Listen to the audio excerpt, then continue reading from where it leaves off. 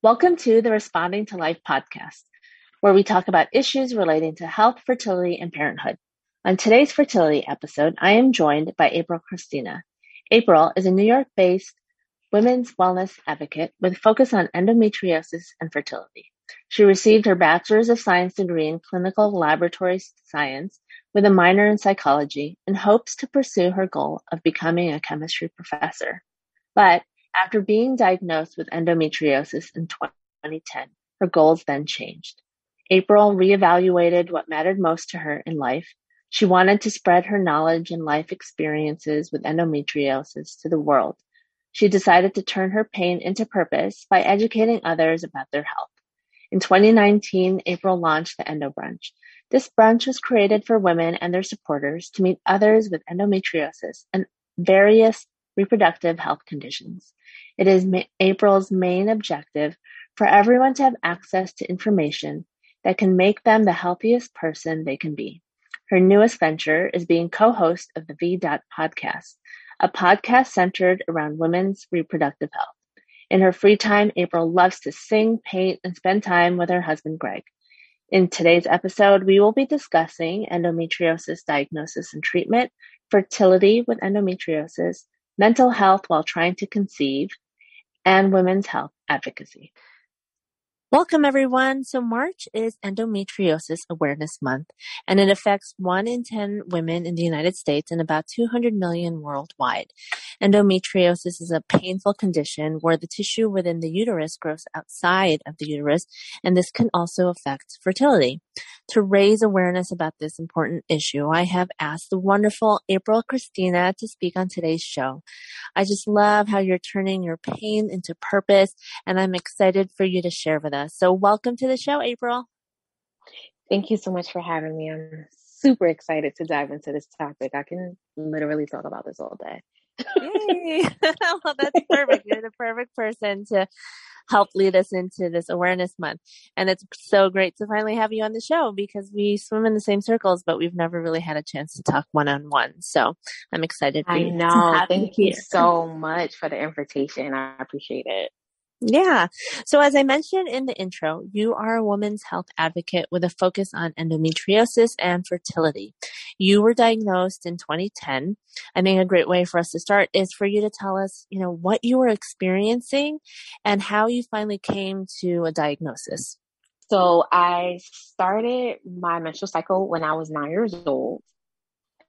And being in the third grade, trying to really figure out what a period is definitely something that I was not expecting. I was really just trying to make friends in elementary school, not really trying to figure out like which way the wing is supposed to go on a sanitary pad.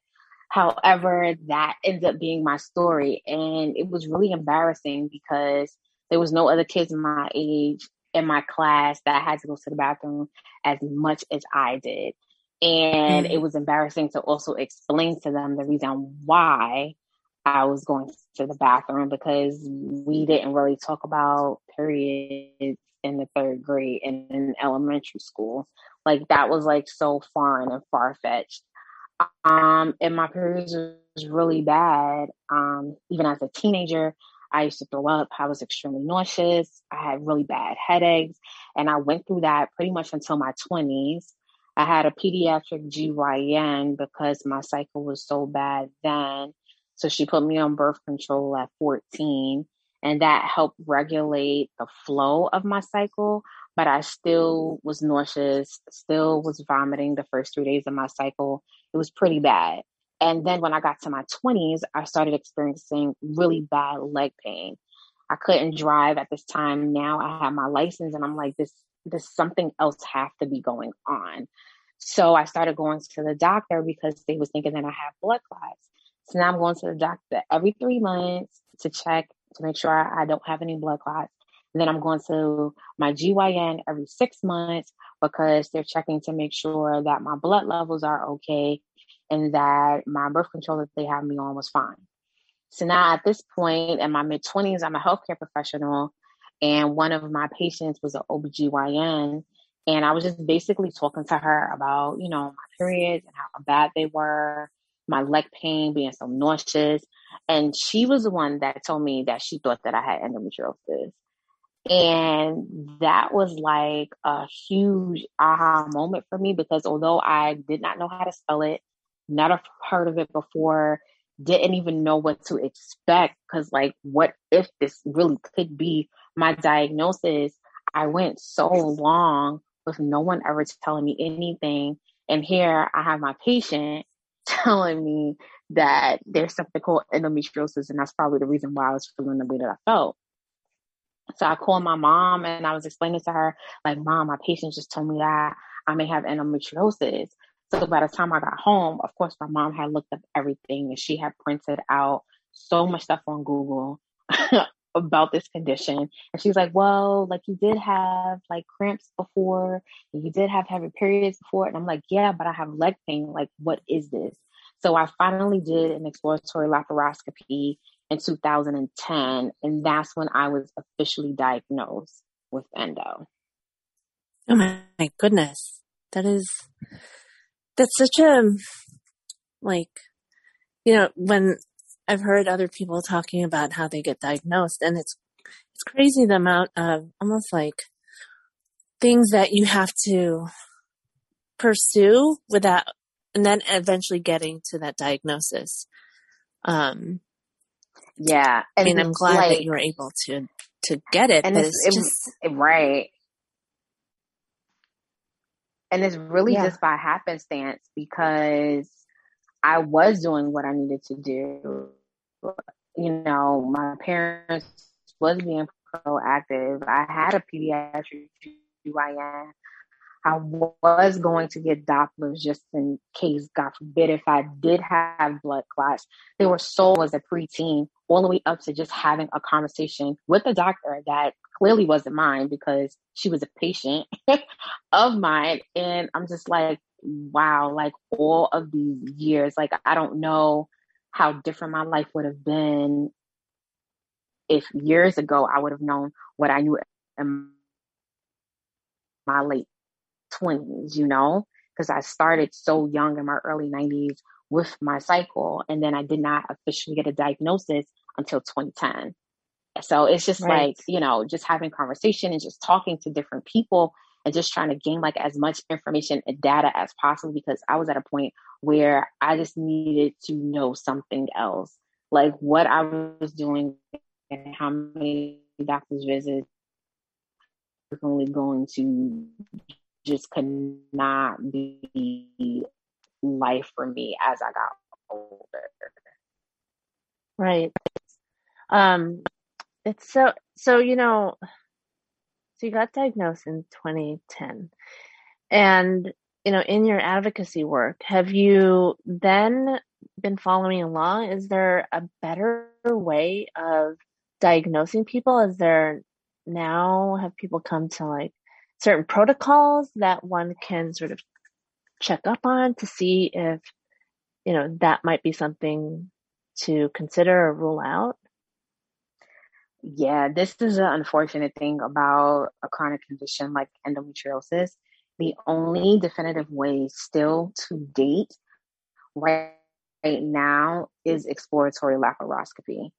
So you would still have to consent for a physician to do a laparoscopic surgery to even tell if you definitively have endo. Like my blood work always came back normal. So that didn't work for me. Sonograms, sometimes they will show something, but there's no way to fully see what's going on inside your body unless they physically go in to see it. So we're still at that point, and that's really scary because you're trusting someone, you're going under anesthesia, and you're hoping and praying that when they go in, they see something just so that you can have an answer on what's going on. But there's nothing else outside of that would be able to tell a physician that you have endo. That's so nuts. Especially considering how many women it affects, that there aren't other sort of factors that can be checked off. It's so frustrating. I can't even imagine. And so then as I was reading up, the effects that it can have then on one's fertility. If you could go into that Yes. and how it has sort of personally affected you within your own journey on your path to parenthood. Yeah, so this is like this new aspect of fertility is so near and dear to me specifically because I'm currently dealing with it now. But also at this point, now in my late 20s, when I turned 30 years old, I went to a reproductive endocrinologist just for myself. Like I wasn't married, I wasn't seriously dating anyone at the time. I just wanted to know what was going on with me. Now, my endo specialist, he does blood work. So this whole time after my excision surgery in 2011, because I had two surgeries, he was doing blood work too. My AMH was totally fine. My follicle count was totally fine. When I went at 30 to a reproductive endocrinologist, everything was fine. And then lo and behold, now I get married and I want to try to have a child and there's no child. And I'm like, okay, well, I'm over 30, I'm almost 35, and I have endometriosis. Let me go back to the reproductive endocrinologist. When I went back, all of a sudden, I don't know what happened to my follicles. All of a sudden, my AMH level is low. And I'm like, I was doing my part. And a real wake up call for me. And even with the work that I do and the stuff that I talk about with endometriosis, thankfully I, was doing the workup, but some people are not thinking about that because you just don't want to be in pain every single month. You just want the best quality of life. And then when you start to seriously date, and then you start to wonder about children, sometimes for people, it is either too late or you have to do fertility treatments, which is where I am now in my journey with endo and fertility with doing IVF.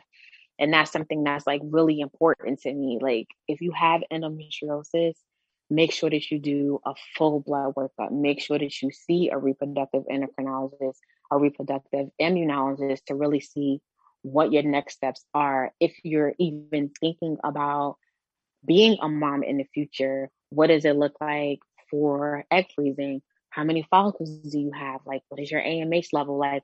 All of those things play a part once you're officially diagnosed with endometriosis. And way back when I started researching endo, I didn't think about that. But when I started thinking like I wanted to expand my family in the future, I need to know those things, you know? Mm-hmm. Yeah, that's just it. It just blows my mind still, sort of all the hoops that you have to go through. So then once you started to decide that, you're ready to pursue a family, did you have, like, how did the treatment of your endometriosis change? Or did you have to do other things before you could even start trying to conceive? So for me, I've been doing a holistic approach with endometriosis, and I have completely cut out red meat, um, no dairy. I don't have whole milk anymore. I've been drinking herbal teas. I also started acupuncture because of the fear of what I went through growing up, leading up to me officially being diagnosed. I never wanted to go through that. So thankfully, I have not been in a position to where my endometriosis has returned. Actually, this month will make 9 years since my last surgery. So I have been good in that area. So as far as making sure that my endo has been maintained and controlled and balanced, that thankfully for me has not been the case. When dealing with fertility treatments now, when you have endo, there's two different dynamics that take place because, they're measuring the lining of your uterus. But for me, they're making sure that they don't see any endometrioma, or they're making sure that they don't see any endometriosis, and they're monitoring my follicles at the same time because you don't know what the medication with each individual when they're taking their stems would do to a person that has a condition like endo. So when I did my IVF cycle, it was very, very, very, very controlled with how many times I was going to the doctor. And sometimes it was a little bit more than a normal person that started their stems because I had endometriosis. And also, before I started my stems, I had to prime because of my endometriosis. So I was on the estradiol patch first because they wanted to make sure that they maximize not only on my follicles, but that they 100% controlled my cycle. Okay. And then when you're looking for a doctor, if you do have a diagnosis of endometriosis, I I mean, are all REs versed in how to treat a patient that has endometriosis coupled with their fertility?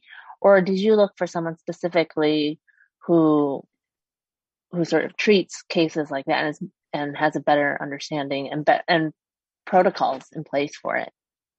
Yeah, that's a real good question. Because when I first went to a reproductive endocrinologist and I found out through that doctor that my AMH level was low, they wanted to start me on IUI first instead of IVF. And thankfully, because I am in the community and I was talking to various people, their suggestion was maybe you should just go straight to IVF because you don't have that many follicles and you don't want to waste time. The IUI probability with someone with endometriosis versus, conceiving natural, there's only a 10% higher rate based on all of my levels and having endo. So I knew that already going into my results with this specific reproductive endocrinologist. So when she suggested an IUI, I was like, but I have endometriosis. So why would you suggest an IUI? Because I wanted to know from her perspective because I'm the patient and she's a physician. And she honestly told me that the reason why she suggested it is so that I can save money. Oh my God. Not because she felt like this would be successful for me, but because I would get more for my buck because I live in New York. So we have, fertility options with your insurance. So she felt like I would get more for my buck if I would do the IUI way first before I go to IVF. And that was a red flag for me because now I'm just like, okay, I have endo. My AMH level is low. You see how many follicles I'm working with, and you want me to go through a medicated cycle, knowing that it's probably not going to work for me. So even within that, I immediately left and took all of my records over to someone that understood endometriosis and was a reproductive endocrinologist. I didn't even want to start any cycle at that facility, no matter how much knowledge I have, just because I didn't want to have to sit there and worry about being an advocate and a patient at the same time. So I felt like my anxiety level would be so high and that would not be productive for what we were trying to do with family planning. So that was extremely, extremely important for me. So I just started researching different reproductive endocrinologists and I finally decided on a facility and I ended up going with Kindbody because the reproductive endocrinologist that I have now is very knowledgeable with endo and trying to conceive. And I wasn't the only patient that that's had endo and was successful with actually having children. And that was really important for me. Okay. First of all, I'm so glad that I asked you that question because, it just helps people who are listening that didn't have, the questions to ask like you did. Like you had the knowledge because of your work in the community and patients that you talk to. But could you imagine? I'm sure you, yes, I'm sure you've already imagined. Like if you didn't, I'm so mad for you that like she even suggested that. When I say I left there, like, and granted, I'm like, if you can do this, like, I'm very confident in how strong I am and being strong-willed to do something that I set my mind to. But in that moment, I promise you, I cried for like a whole day. I cried for like a whole day because not only that I want to expand my family, and then here we are with another hurdle and a roadblock Then now I'm faced with someone telling me to do something that I know within myself I should not go down that route. But then sometimes, like with women, with us, that is a sensitive area. If you want to be a mom and you want to expand your family, at any cost, you're going to do it. Just like when your child comes into the world, at any cost, you're going to make sure that you take care of that child and that you're there for that child by any means necessary. So in that moment, I'm thinking, what, how is this even possible? What am I to do? And like, as a woman, you always have that gut feeling and that intuition when it's like, okay, April, yeah, this is what you're supposed to do. And okay, April, no. And then when you're over 30, like the whole biological clock in your mind, like everything's, you just think about all of these things. But for me in that moment as a patient, I was like, no matter how bad I want to extend my family, I'm not going to settle. And if that means that I have to take more time to feel comfortable at a facility that actually cares about every intricate part of me, including the condition that I came here with, I'm going to take my time. And it took me a whole year from that date to when I actually started my first IVF cycle, a whole year. And I literally kept being holistic, kept taking my vitamins. And guess what? My AMH level increased. It's not where it should be, but it increased. My follicle count increased. So there's so many different things that had I just settled and been like, okay, well, yeah, I'll just still do IVF here because I know I need to do IVF. I don't know if mentally and physically my body was even at a place to even begin there. So I'm happy that I waited. So like for anyone that's like listening to this, definitely trust your gut. If your intuition is telling you, you know, maybe I need to seek a second opinion before I decide to come back here, do that. It's okay. It's your right because you want to make sure that you're literally trusting a physician and a facility with expanding your family. That's a major deal. For me, I love to have relationships with every physician that I have because God forbid I don't know when my endo will return or I don't know what else may happen with my body. And I want to make sure that they understand how much I care about myself. And that plays a huge role in the relationship moving forward between physician and patient. Yeah, absolutely.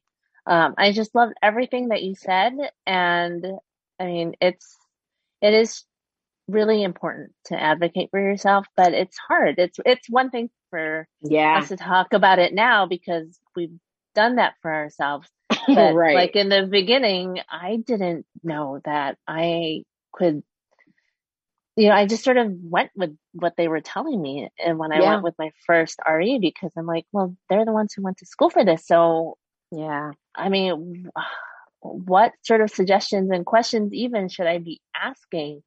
And so I'm just, that's why it's so important for, both of us to have these open conversations just to inform people of like what their options are, what they should be looking for and doing with like second opinions and also that whole idea of taking the time to like really look into various options because it's such a time Right. sensitive process that you feel like Yes. you don't have the time and it feels like you're almost causing a detriment to yourself and your progress. But I mean, with your case as sort of um like as a case study, like you Mm-hmm. took that time and were better for it because you were working now with someone who is you're part of a team, and that's Yes. really important to work with someone versus just feel like you're this patient. It's important to have that relationship where you can be a part of the Yeah. process. So I'm so And I glad that didn't you found that. and I didn't have all the answers because this like IVF is a way new territory for me. Like talking about endo, I can do that forever. Fertility, I'm like, oh, that's what that means. Like these abbreviations kill me because I'm still learning as I go. So imagine being in the facility and like I'm like, what are you looking for? And what is this? So I made it my job because I'm still going through IVF, as we speak. So I've made it my business to write questions in my notepad and I ask them when I get there. Maybe there's stuff that I forgot. If I forgot, then I would email my nurse through the portal. Or if I feel like it's something I can wait because I'm seeing them every other day, then I would ask it again. Like in those moments, sometimes you don't remember everything because everything happens so fast. If you get a good report, you get, really excited, like, oh, my follicles are growing. Like, what's next? There's so many different things that happen. So I was like, let me write this down and let me take a note to look at my phone because there's so many things that happen. And sometimes you don't have your partner that's there to come with you to every doctor's visit. Or sometimes, you're deciding to make the decision to just do egg freezing. And sometimes it can feel isolated and you're alone. But when you have that handy notepad with you, it definitely helps you refocus and make sure that you answer all the questions. That way you're not leaving there like, oh man, I can't believe like I forgot that, So that was definitely something, that helped me because I'm traveling to, be monitored, but I'm still a healthcare professional. So I'm going there to be monitored and then I'm going straight to work. So everything was happening so quick for me with my first cycle that I was like, okay, let me write this down so that I don't forget to ask them something. So that was that's helpful great. too. That's a great tip. You're right. Because when you get, when you ask that first question that's in your mind, if you haven't written it down, you got that first question out, but more oftentimes than not, what they say to you, then your mind is like totally focused on it. And you're just, now you're like stuck in your thoughts of like what they just said to you that you cannot remember. I remember absolutely. I could not remember anything else that I wanted to ask because now it's like so fixated on what they had said to me. So that's a great tip. Yeah. And so you've tried through IVF, and I want to touch upon the topic of the trauma of trying to conceive, whether or not one has endometriosis. I love hearing how different people sort of heal as they're going along with, everything that they go through, because the effects of the trauma, especially as you continue on with your journey of going through another cycle, it starts to build up and it starts to like subversively affect us. And for myself, I've been very open about how it manifested in eating disorder because I wanted to regain control of my life. And like, that's how it sort of played out. But I'd love to hear about, how you're taking care of yourself in the process of your mental health while you're trying to conceive. Yeah. So it's definitely been a journey. I speak to my therapist. Me and her, once again, we talk about relationships. Me and her have an amazing relationship. And I reach out to her. I've texted her during this time, and she's been really helpful. She sent me quotes and she always knows to send it at the right time because, sometimes I be on that ledge of tipping over. But for me, one thing that has kept me grounded is being able to articulate how I feel to my husband. And the other part in that is making sure that I check in with him to make sure that he's okay. Because for me, it wasn't only a me thing. I realized when I started taking the medication, and maybe it was a medication that made me feel this way. Like I started focusing more on him and what does that look like to him? And then it made me emotional if he wasn't able to articulate it because then I couldn't articulate it. But one thing that I realized that I started saying once we started IVF is I'd be like, babe, I want to cry. He'd be like, so cry. And it's just in those moments of not holding in my emotions within that time while we was going through IVF is what helped me stay sane.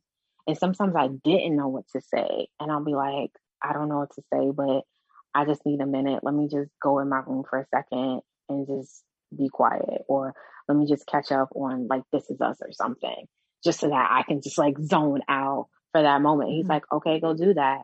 And that's honestly what really helped me is sometimes I did not know what I was feeling, but I wanted to make sure that I said out loud and I heard my voice say, I don't know what I'm feeling, but I know something is happening. And I don't know. I love that. I don't know if I would have kept that in if I was able to be where I am now, because my first IVF cycle, I hate the word failed. I don't know what other word to say, but it wasn't as successful to the ending of having a baby as I would have liked. Mm-hmm. And now we have to start another cycle. And what does that look like? And Mm-hmm. I told my husband, I was like, I don't know if I can do this again. But then I realized I felt that way because it's March. So it's endo month. It's my Mm-hmm. puppy's first year birthday. It's my wedding anniversary. It's my husband's birthday. And then my birthday, of course, is in April.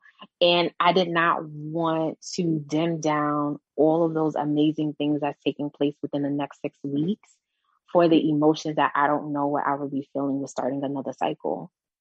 And I Mm-hmm. realized that that was the anxiety that was taking over, was because I wanted to be able to enjoy March and April. So I spoke to my husband and I was like, I really realized that it's not that I don't want to continue, it's that I want to enjoy these next few weeks. And he's like, so let's enjoy these next few weeks. And it was such a huge weight lifted, because here we go talking about time again. I'm in my mid 30s. I don't know what that looks like, but I do know that I have to be a whole me, mind, body, and soul, to be able to get to whatever next is. And Mm-hmm. I wanted to be able to say, okay, April, you enjoyed March and you enjoyed April. Let's kick back in May in full swing. And that's something that I think that a lot of us need to be able to understand and give ourselves grace. Time is okay, but time is also still a part of the journey. So just Yeah. being able to really understand where I am every single day is what's helping me. Because when I start thinking about months from now and years from now, it takes me to a whole negative place that I don't like to be. So I literally have started just focusing on each day and taking each day as a win. There are just so many things to unpack there that I just love that you brought up. I'm, first of all, I'm so glad that you took that moment to sort of pause and reevaluate like your situation and how you were feeling. Um, I'm always trying to like emphasize that when I like talk to clients about it, but just to anywhere about the importance of being mindful and aware of how you're feeling, Yeah. because it's in those moments, and it just takes a couple of minutes. Not that you have to sit in meditation or what have you, but just taking those couple of minutes to really just check in and be like, okay, how am I feeling? And then how do I feel about like these next few steps? And being honest with yourself, like you did, in that you got to the root of what that heaviness was, and it was that you wanted to enjoy, rightfully so, these next few couple months. And then being, it takes courage to like follow through with that, but it all starts with that awareness. And so I'm glad that you Yeah. went through that. And it definitely helps you as you then, when you dive back into it, you are so much more refreshed, you're nourished, you're energized, you're ready to go, because you took that time to take care of yourself. And Yeah. Yeah. that's really key. Like And you can't give from an empty cup. And when it comes exactly. to stems and medications, like you have to be completely full. At least for me, I had to be completely full, like, because now I know what to expect. But I just finished my first step. I didn't know what to expect. Like, I seen my husband like pulling up the medication, and I started crying. Like, are we really here? Like, is this really it? And always in one, positive and negative. I'm like, Hmm. is this really a thing? And I'm like, no, April, like you prepared, like you prepped almost a year to get to this point. Like you're okay. And let me also talk about your meditation for a second. Like this is the God honest truth as being a patient. Every single morning when, because I live in Suffolk County, Long Island, Kind Bodies all the way in Manhattan in the city. So I'm on the Long Island Railroad every single morning when they were doing monitoring, when I was on stems before my retrieval. Soon as I got on the train and got a seat, mask on and everything, I did your meditation. Oh my I God, I don't love it. I promise you, like that really helped me and set the tone when I was on the Long Island Railroad to be able to really be in stillness. And I knew what was ahead of me. I knew what I was about to go do. Didn't know what the results was going to be, but I had to start off my journey every single morning that way because I wanted to make sure that I had a clear mind and a clear headspace for whatever news I was going to receive. Mm-hmm. So I Yeah. just Oh wanted to my say thank you gosh. for that. But that really helped center me during those times as well. And I know that like every morning starting off with a clear headspace, that helped me be able to articulate how I felt throughout the day with my husband. Oh my gosh. This is my gratitude for today. No joke. That made me happy. I'm so glad that you were able to use it in that way. And Yeah. that's always my hope whenever I work with someone or if I put out a meditation is that people can use it to really just help them sort of clear out the noise so Yeah. that they can hear what's happening Yeah. within and then use that to, like you did, and you use that with your relationship with your husband and with the process that you were going through. So that's awesome. I'm so happy Yeah. about that. Of Um, course. and so your efforts to raise awareness, you launched the Endo Brunch and also the VDOT podcast. So I'd love to Yes. hear from you about the work that you're doing and, how everyone listening can connect with you more. Yeah, so I started the Endo Brunch. Well, it's now 3 years ago, but I've only had one because the pandemic literally hit the day before my brunch was supposed to happen. So that's a whole nother story. But the reason why I started the Endo Brunch was because I remember how isolated I felt with trying to find someone like me or someone that had endometriosis that I can actually talk to. We are growing to be a bigger community, but it's different when you see people through social media, and it's another difference when you actually see someone in person. You know, they say 1 in 10 women have endometriosis, but I wanted to have a room with patients as well as their family members and loved ones where you could be like, wow, like mostly all these people in here have endo. And it's even better when you eat and have fun because then you loosen up and you're able to mingle and connect with other people because there's food involved and it lightens the mood. So that's really what made me create the Endo Brunch, just to really bring people together in person and to not feel isolated and to actually leave with another friend. The VDOT podcast came about because my two endo sisters, Lauren and Samantha, we did a live during actually last March because the pandemic hit, and we was like, all of our events got canceled. We was able to see nobody in person, and we was like, wait, we'll just go live on Facebook and just start talking to people and engaging with them there. Like we have to do something for March. And then when we ended and we seen how many people wanted more, we was like, wait, why don't we just turn this into a podcast? And that's how it started. And the funny part about it is I've only seen Samantha one time in person right before the pandemic hit at the Endometriosis Summit. I have never met Lauren in person. And this is the power of the endometriosis community and how much of a sisterhood we are, is that our genuine love to help other people with what they're dealing with and what we're dealing with endo is so strong that we didn't even care that we never met each other. So we're 5 episodes into the VDOT podcast, and it's been absolutely amazing. We talk about endometriosis, but we talk about women's health as a whole because all three of our stories are so different and unique that led us to find out about our diagnosis, that we had so much other women's health issues that we wanted to really unpack for our audience so that they wouldn't feel alone. I love that. I love all the things. And it is so true what you said about sort of how the community sort of brings people together. Maybe not even having met one another, but just making these connections. It's just so powerful to share stories, even though everyone's story is so different, but there's this common bond. And that's just what I've loved seeing with social media and all the different groups and all the different apps. It's just wonderful that there's Absolutely all these different avenues for people to connect and not feel alone, because that's how I felt like when I was doing it 15 years ago. It was just me and my husband. And, it's nice to have your husband and your partner, but it's also great to have other people who really understand what you're going through. Absolutely. I totally agree.